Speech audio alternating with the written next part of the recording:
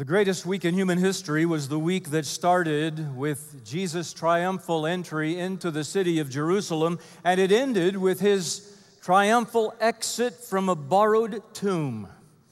The facts are thoroughly documented in both secular and biblical literature. Jesus was born, he lived, he died, but here's the thing.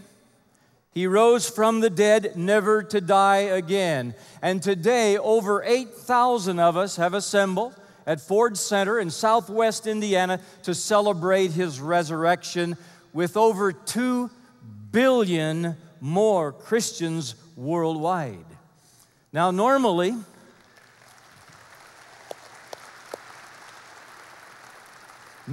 for me, the greatest challenge in preparing to speak each week is nailing down what I call the big idea.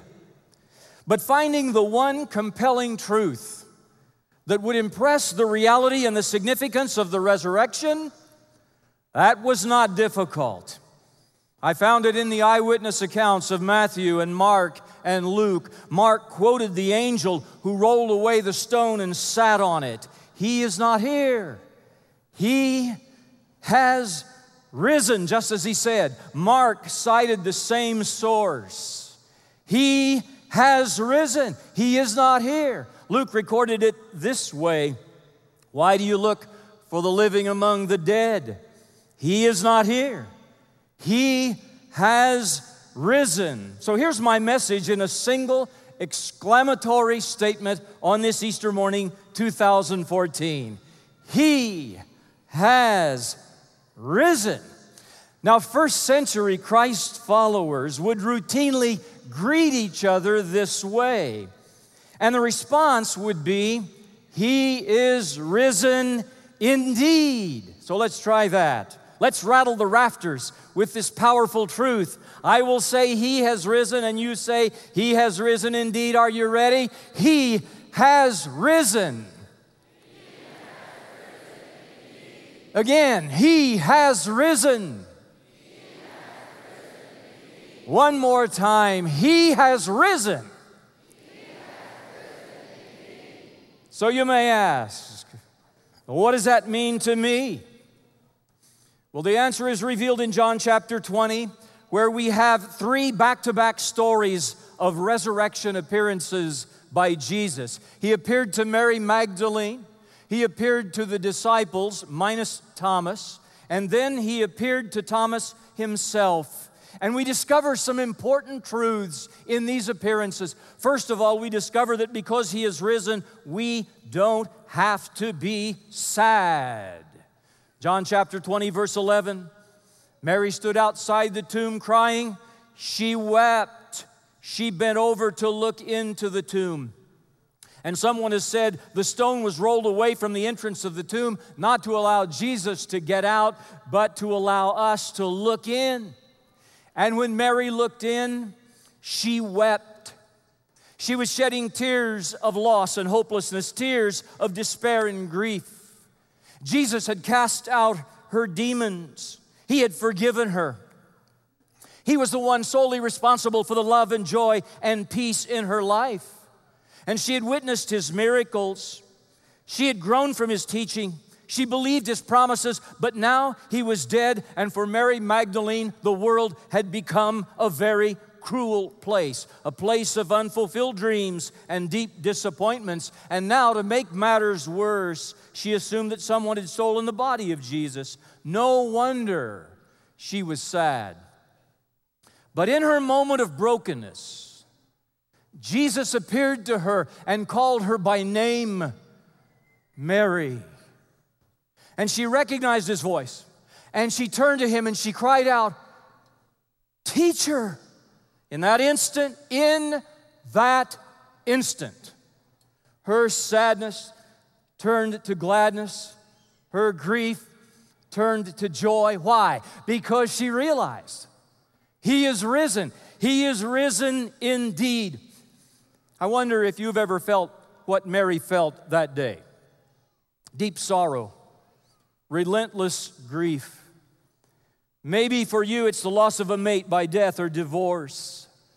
Maybe it's alienation from a son or a daughter Maybe it's estrangement from a sibling, a terminal diagnosis, sexual abuse, financial ruin, a crippling accident, PTSD, a job termination, a learning disability. The list is long. The list is long of things that could infuse our lives with sadness, even depression. And in such seasons of life, some will despair and say, God is dead. There is no hope. It is true that grief can lure you away from God, but listen. It is in such times that Jesus will draw near. So don't try to go it alone. There are several phrases people use when they're trying to cope with sadness on their own. They'll tell themselves, just get over it. Be strong. Move on. It is what it is. But Mary Magdalene did not succumb to such fatalism. She recognized the presence of Jesus. She revered Him as her teacher. She took hold of Him. She held on to Him. And in her overflowing joy, she ran to tell the disciples, I have seen the Lord, and the risen Lord can dispel the darkness in your life today. That one-on-one moment that Mary had with Jesus, it also belongs to you. So don't resign yourself to perpetual sadness. Don't be overcome by hopelessness or discouragement. In the early 1920s in communist Russia, Nikolai Bukharin was sent from Moscow to Kiev to address an anti-God rally. For 1 hour, he verbally maligned the name of Jesus. He ridiculed the Christian faith until the mood in the arena was one of darkness and despair. When he finished, a young Greek Orthodox priest stood, faced the people, and shouted the Easter greeting, He has risen. Instantly, thousands of Christians in the assembly rose to their feet and shouted back loud and clear, He is risen indeed. Well, it's also relevant for us to know on this Easter morning that because He has risen, we don't have to be afraid. John chapter 20, verse 19, when the disciples were together with the doors locked for fear of the Jews, Jesus came and stood among them and said, Peace be with you. The disciples were overjoyed when they saw the Lord. Now the disciples had locked themselves in. The fear that caused them to abandon Jesus in the Garden of Gethsemane was even more intense that resurrection night. They had seen Jesus crucified. Would they be next? But as soon as Jesus appeared and showed them His nail-scarred hands and His riven side, they believed. They believed the miracle of the resurrection, and they were instantly, immediately overjoyed. John Stott, one of the leading theologians in the world until his death in 2011, wrote in his book, The Contemporary Christian, perhaps the transformation in the disciples is the greatest evidence of all for the resurrection. When Jesus died, they were heartbroken, confused, and afraid, but they came out of hiding, full of joy, confidence, and courage, ready to die for their faith. How can you account for this dramatic change? Only the resurrection. Extreme fear can be an all-consuming emotion. This past week was the first anniversary of the bombing that took place at the Boston Marathon. I watched the video of the tragedy replaying, and I noticed something that I had not noticed last year when it actually happened. I saw it on the anguished faces. I heard it in the panicked voices of those who were in proximity to the bombs that fateful day. It looked like the same expressions I had seen on the soot-streaked faces of people who were running from the 9/11 bombing of the World Trade Center in New York in 2001. It was raw, unrestrained fear, sheer terror. And it's likely that some of you in this room have personally experienced extreme fear. Or maybe it's right here with you today, just below the surface. It may be the fear of being exposed for some secret sin. It might be anxiety about the arrival of your new baby after a difficult pregnancy. It might be that you're worried about the results of a recent biopsy. It could be that you're troubled about the announcements of layoffs in the workplace. It could be the dread of bankruptcy or foreclosure. It could be the threat of losing your kids in a child custody dispute. Fear. Fear is the arch enemy of a peaceful, joyful life. But when you are convinced that Jesus has arisen, that He is alive forevermore, then you can come out of your fear into inexpressible joy. Of course, the ultimate fear is the fear of losing your life. And that was the plight of the disciples that resurrection evening behind those locked doors. And I've watched this same fear of death surface in more than one life through the years. But we need not fear death because He has risen. He has risen indeed. Jesus is the only one who ever promised, whoever lives and believes in me will never die. And when you get this, when you put your trust in the risen Lord, like the disciples, you will be overjoyed. Well, finally, because He's risen, we don't have to live with doubt. John chapter 20, verse 25, Thomas said to the other disciples, "Unless I see the nail marks in His hands, and put my finger where the nails were, and put my hand into His side, I will not believe." Jesus came and stood among them and said to Thomas, "Pull your finger here, see my hands. Reach out your hand and put it into my side. Stop doubting and believe." And Thomas said to Him, "My Lord and my God." And once again, you see this dramatic, instantaneous reversal of unbelief. Listen, Mary's sadness was displaced by excitement when she heard the voice of Jesus. The disciples' fear was displaced by courage when they experienced the presence of Jesus. And Thomas's doubt was displaced by deep personal faith when he experienced the touch of Jesus. 1 minute, Thomas is speaking with conviction about his disbelief. The next, he is on his knees before Jesus, and he is professing His deity. So how do you account for this instant elimination of his doubts? His senses were satisfied. He heard Jesus, he saw Jesus, he touched Jesus. And his rational mind was convinced, He has risen. He has risen indeed. Listen, my friends, you do not have to turn off your brain to be a Christ follower. There are answers for all your doubts. So like Thomas, release your faith. Once and for all, renounce your doubts.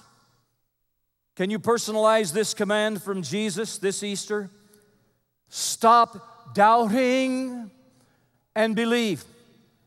Are you ready to take your place alongside Thomas to say, "My Lord and my God"? Like Mary, have you heard the voice of Jesus today? Like the disciples, have you experienced the presence of Jesus today? Like Thomas, have you had a touch from Jesus today? We want this Easter to make a difference in your life, in your family, because He has risen. We want you to rise, to live a life that is second to none, a life without perpetual sadness, a life without fear, a life without doubt. If you'll respond in a couple of ways to the invitation of Jesus and to the invitation of His church at Crossroads. First, if you're interested in becoming a follower of Jesus, like most of the thousands represented in this room, will you take time before you leave today to tear off that connection card in the little booklet you were handed when you come in? Fill out that connection card, and before you leave this morning, drop that at the Welcome Center at the main entrance. And then you're invited to Crossroads for a class called Starting Point next Saturday night after church at 6:45. And if that day and time are not good for you, no worries. We will follow up with you. Just fill out that connection card, drop it at the Welcome Center as you exit today. And right now, I want to identify several hundred people in our assembly who are all a part of our network of small groups that meet in homes throughout our community. And I want to ask them right now to rise. And I want you to notice, as the lights come up, I want you to notice that they're all holding signs that tell a little bit about their group. Now, as you look around and see these people who are standing with their signs up in the air, you may recognize some of these folks, or you may relate to something that is written on their sign. If you're a guest today, we want you to know that for the next 4 weeks, we're totally building our weekend services around your questions, around your topics that you texted to us today. And we also want to invite you to experience one of our small groups for the next 4 weeks. These next 4 weeks, all of our small groups will be following the same topics that we are using in our 4 weekend services. Folks, guests, we are opening our homes to you. We are opening our hearts to you and to your family, because at Crossroads, it's just true. We mean it when we say it. You're not just welcome. You are wanted. So let me pray. And as we're blessed by a final message in song, I want to invite you to move to one of these people holding up a sign and exchange your contact information. Will you stand with me as we pray? And then while you hear the song, you just feel free to move to one of these people holding a sign, exchange contact information. Let's pray together. Father, we pray that the impact of this Easter weekend would not be superficial. It would not just be a rally that brings us all together. Then we separate and go our own ways. Lord, we pray that there would be many people integrated into our faith community through our small groups, through our weekend worship. We pray, Father, that we would meet needs to speak to people about the deep issues of life, the things that matter most, the unseen things, the things that will endure for eternity. And so we thank you for this mountaintop experience this morning, and for the opportunity not only to celebrate the resurrection of Christ, but to connect with one another in Christian community. In Jesus' name, amen.